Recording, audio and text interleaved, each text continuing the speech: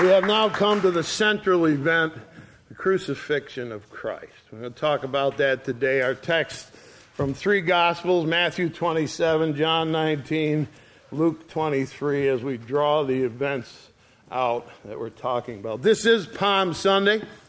It's an important day for us. This church had its first service after we reopened on Palm Sunday.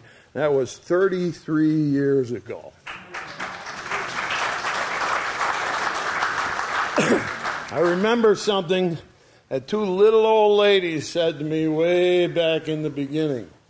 Vera and Annabelle told me they came from a wonderful church in New Jersey, and the pastor of that church had been there for 50 years.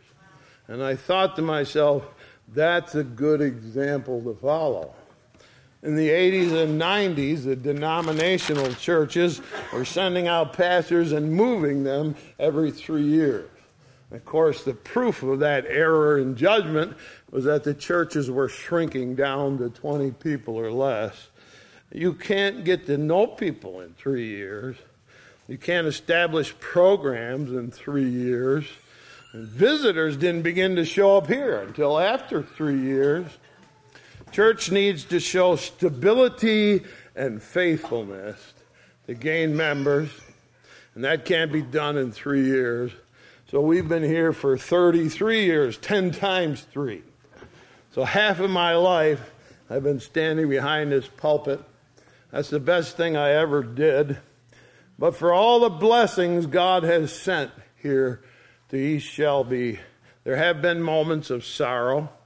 Over the years, there have been people who walked away, who abandoned, who chose to leave and deserted their friends and never came back. And it's a great sorrow to me when that happens.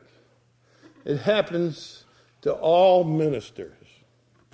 And for many reasons, it's part of being a pastor that is a great sadness that you have to bear. The answer to how to handle that sadness is that even Jesus was deserted. And even Jesus was abandoned.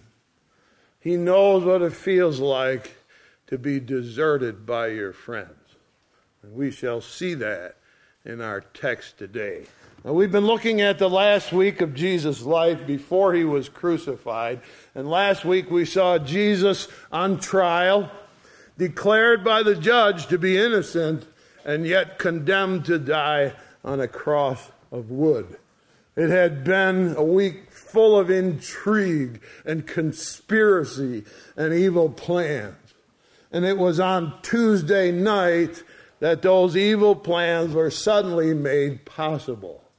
A deserter came to the temple in the darkness of the night and offered to betray Jesus for 30 pieces of silver. Judas Iscariot was the first to desert Jesus. Although Judas would eat the Last Supper with Jesus and would have Jesus wash his feet that night, in his heart, in his deep, dark heart, he had already deserted Jesus. And so on Thursday night, Judas went to the temple, gathered a group, and led a group of Jewish leaders out to Gethsemane, where Jesus was arrested. And I begin reading at Matthew 26, in verse number 55. In that same hour, said Jesus to the multitudes, "Are you come out against a thief with swords and staves for to take me? I sat daily with you, teaching in the temple, and you laid no hold on me. But all this was done that the scriptures of the prophets might be fulfilled." Then all the disciples forsook him and fled. So it was that the 12 men who had been closest friends, Jesus' closest friends, Judas betrayed Jesus and the next morning took his own life. Of the 11 others, Peter followed Jesus to Caiaphas' house, and there in the courtyard denied that he ever even knew Jesus 3 times. After that, he disappeared. 9 of the 12 completely deserted Jesus. We don't know where they went. Only one, John, would finally show up at the cross where Jesus was crucified, bringing Mary, his mother, to see her son hanging on a cross. And so it was that his closest companions, his best friends, all deserted him. Pontius Pilate had tried to release Jesus several times, but in the end, pressured by the Jews who threatened to riot, Pilate deserted Jesus' cause and sentenced him to death. He knew that Caesar wanted no riots in Jerusalem, so he bent his own will to meet the Jewish leaders' demands and sentenced Jesus to be crucified, figuring in his mind that one dead Jew was better than a riot in Jerusalem on Passover. But Pilate had one last jab at the Jewish leaders that he hated so much. Every man condemned to die by Pilate would walk through the streets of Jerusalem out to the place where they would be crucified. And as they walked through the streets, someone would carry a sign in front of them which told their crime. So Pilate had a sign made up for Jesus, and they would carry it through the streets and then nail it to his cross. In John chapter number 19, we have that cross sign as he tells what happened there. John chapter number 19, verse number 16.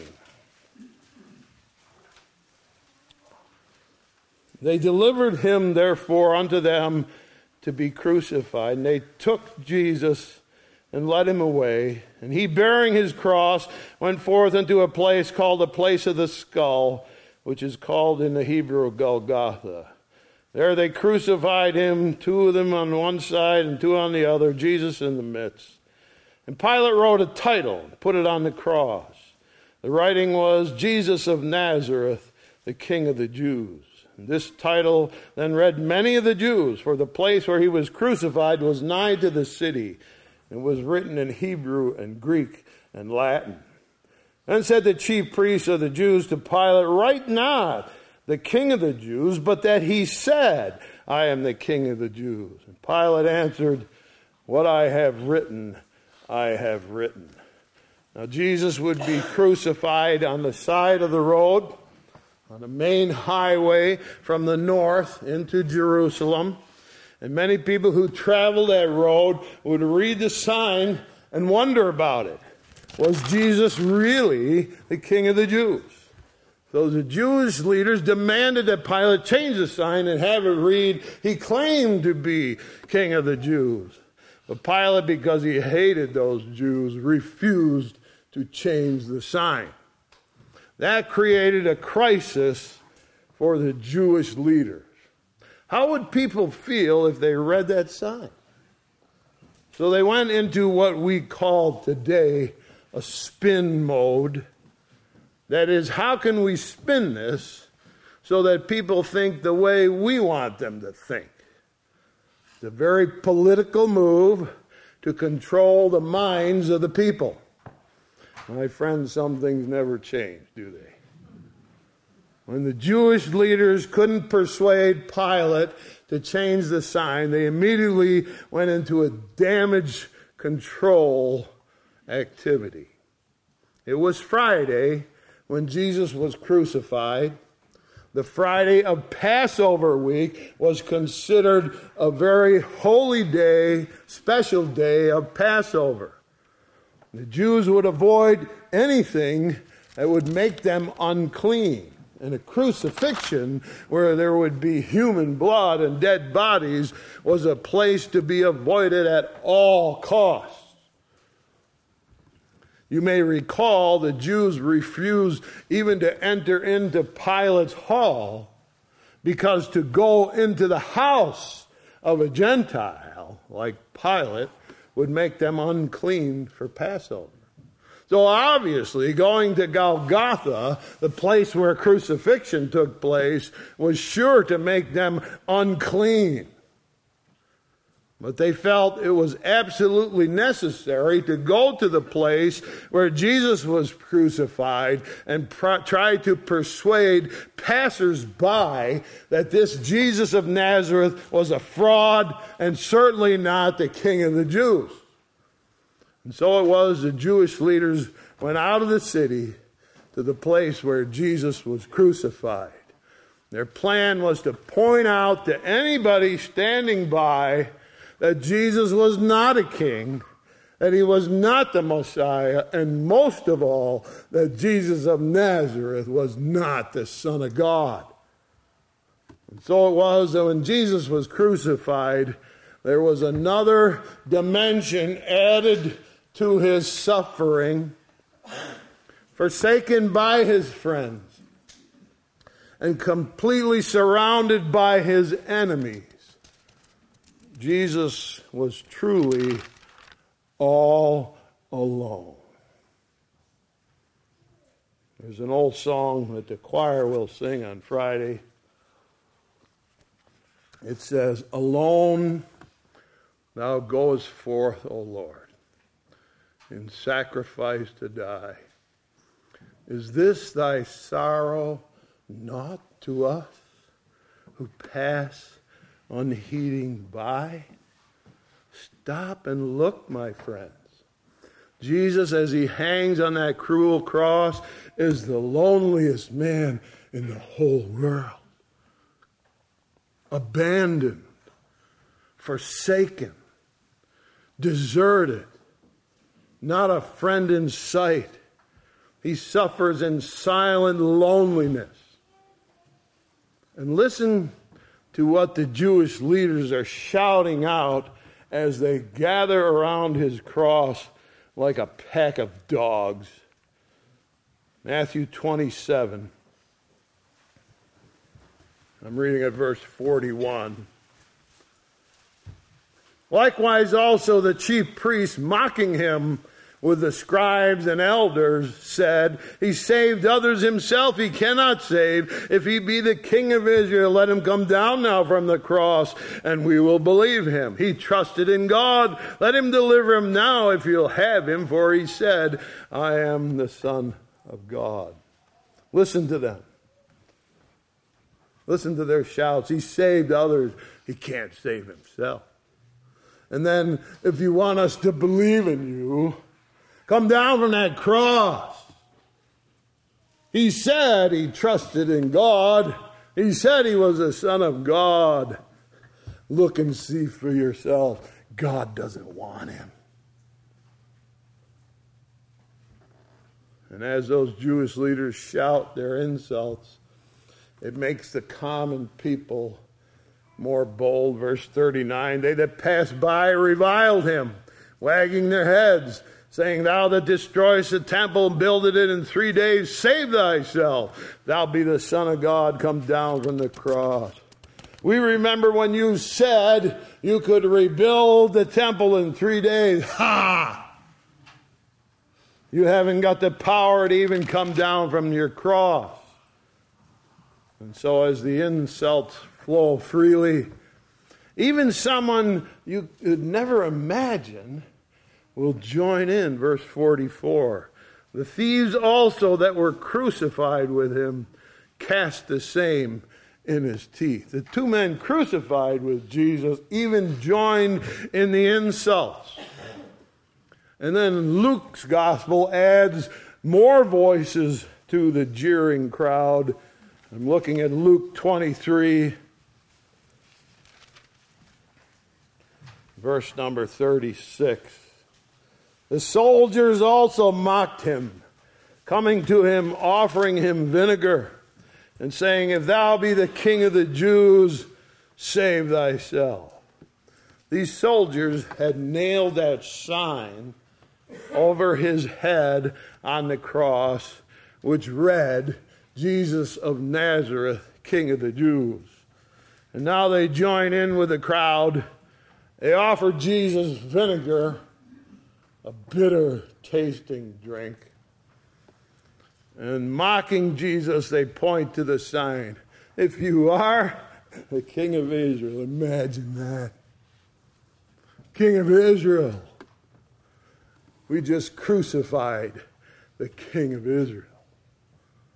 Save yourself, King. The crucifiers, Roman soldiers. The crucified, two thieves. The common people passing by. The Jewish leaders creating a poison atmosphere of scorn and contempt for Jesus as he hangs suffering on the cross. Every voice is lifted up against him. Not one voice is heard in his favor. On Sunday, he had ridden that donkey into Jerusalem amidst a huge crowd who had shouted out, Hosanna, Hosanna to the Son of David, Hosanna in the highest. Where are they now? Deserted and abandoned, he suffers alone. Not one voice of sympathy. Not one voice of support. Not one voice of praise. No one says, Hosanna now. He suffers alone.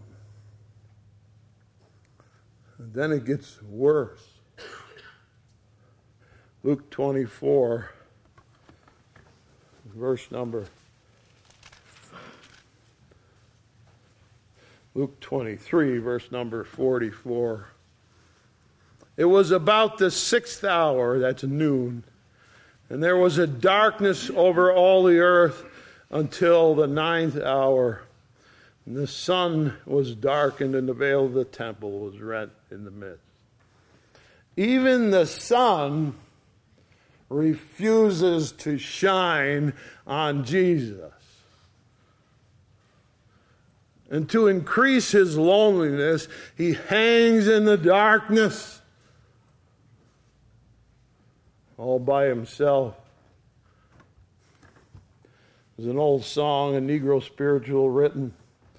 It says, my Lord, what a morning. My Lord, what a morning. My Lord, what a morning. When the sun refused to shine. Nature turned its back on Jesus.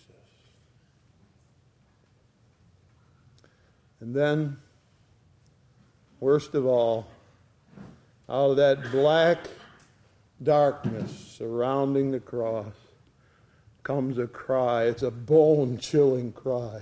My God, why hast thou forsaken me? Jesus is carrying the load of sin on his shoulders for the whole world, and God the Father turns his face away, unable to look at human sinfulness as it lies on his Son as he hangs on that cross. No one ever felt so alone as Jesus did, suffering in the darkness, even abandoned by God. He was the loneliest man that there ever was. But wait, stop,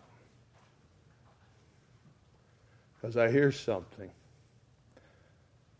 I can't quite believe what I'm hearing.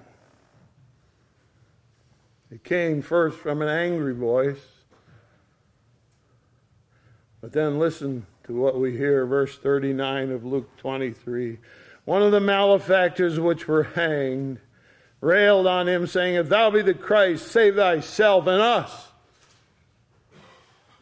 But the other answering rebuked him, saying, dost not thou fear God, seeing thou art in the same condemnation? We indeed justly, for we receive the due reward of our deeds, but this man has done nothing amiss. And he said unto Jesus, Lord, remember me when thou comest into thy kingdom. Jesus said unto him, Verily I say unto thee, today thou wilt be with me in paradise. One voice. One single, solitary voice. One voice that says, Lord, I believe in you. One voice says, I believe you're a king. I believe you're about to come into your kingdom. When all of his disciples had fled away, when every other voice mocked his kingdom, when no other voice embraced his claim, one voice speaks out and asks for a favor. Remember me, Lord. Please remember me. Oh, what a sweet sound it was in Jesus' ear. And what a courageous voice as it says, remember me, Lord. What a blessing to the heart of Jesus when finally one voice said, I believe you.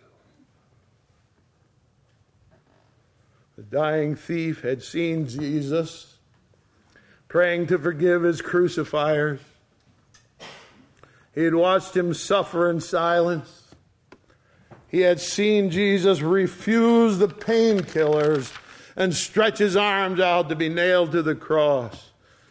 And when he saw how Jesus behaved, it says he changed his mind. And in courage and in faith, he said to Jesus, remember me, Lord. And Jesus, thrilled with the request, made much of it. I won't just remember you. I pledge to you today you will be with me in paradise.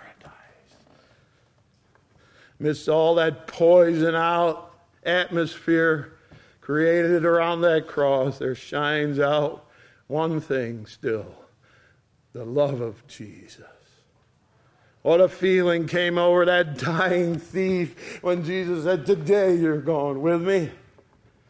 Oh, the deep, deep love of Jesus. He must have felt vast, unmeasured, boundless and free, flowing as a mighty ocean in its fullness over me. Underneath me, all around me is the current of thy love, leading onward, leading homeward to my paradise above.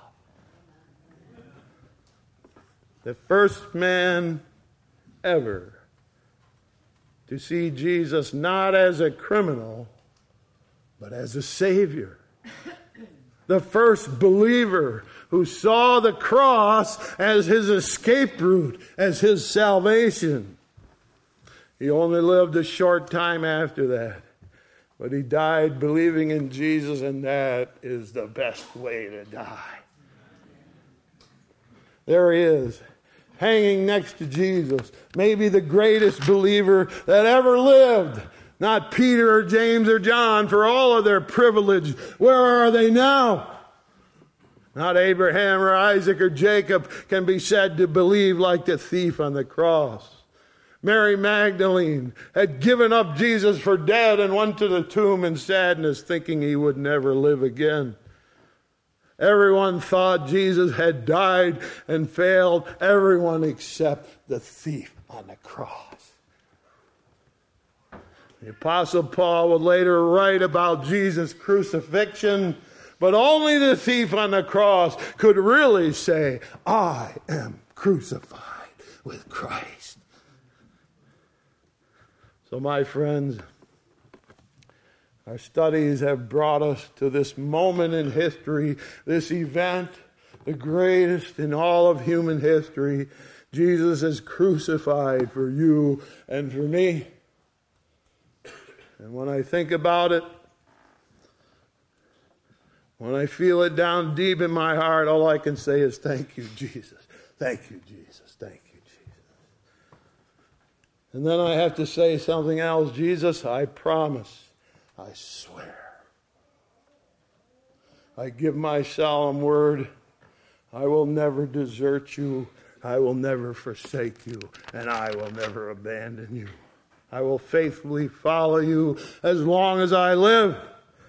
And that, my friends, is what I feel when I read these things. The question to you is, do you? Will you promise to live for Jesus and never desert him and never forsake him? That's the promise he made to you.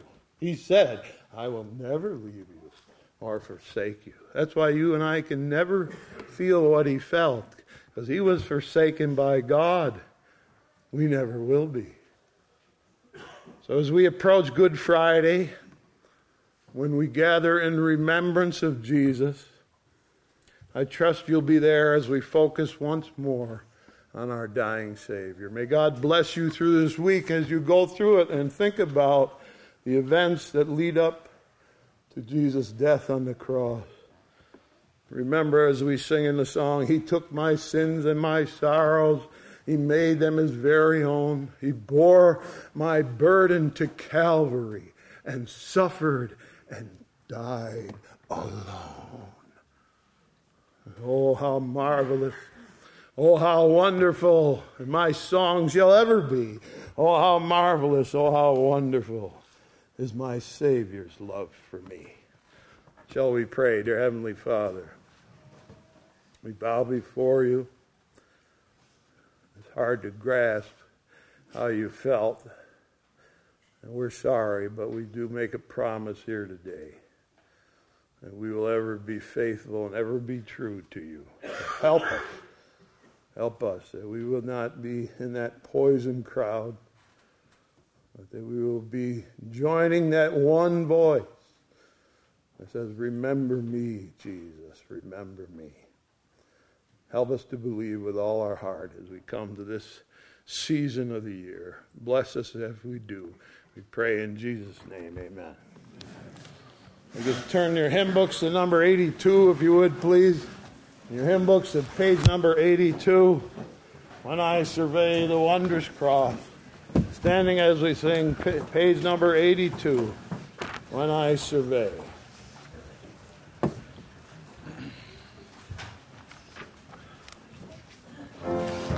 Page number 82.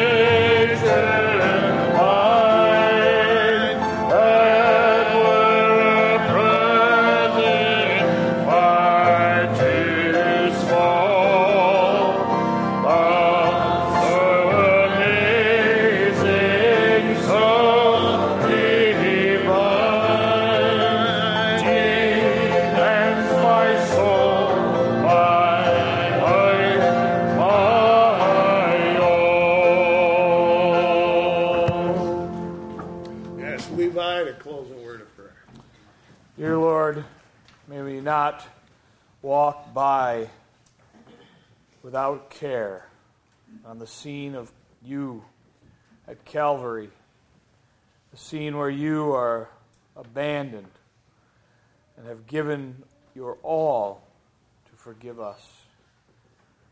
May you touch us deeply in our hearts. May we have your Spirit come in us and teach us how to love. Show us the sacrifice that you have made. Awaken those dead parts within us. Bring to life and to understanding and to light what is the love of Christ. We thank you for making that great sacrifice for us. We pray that you would protect us and keep us. Help our hearts and our thoughts to be protected throughout this week. And we may come back having our hearts ready for a great celebration coming this weekend. That you have died, but that you have risen again. We thank you for these things. Protect us and be with us. Bring us back to this place, we ask. In your name, amen.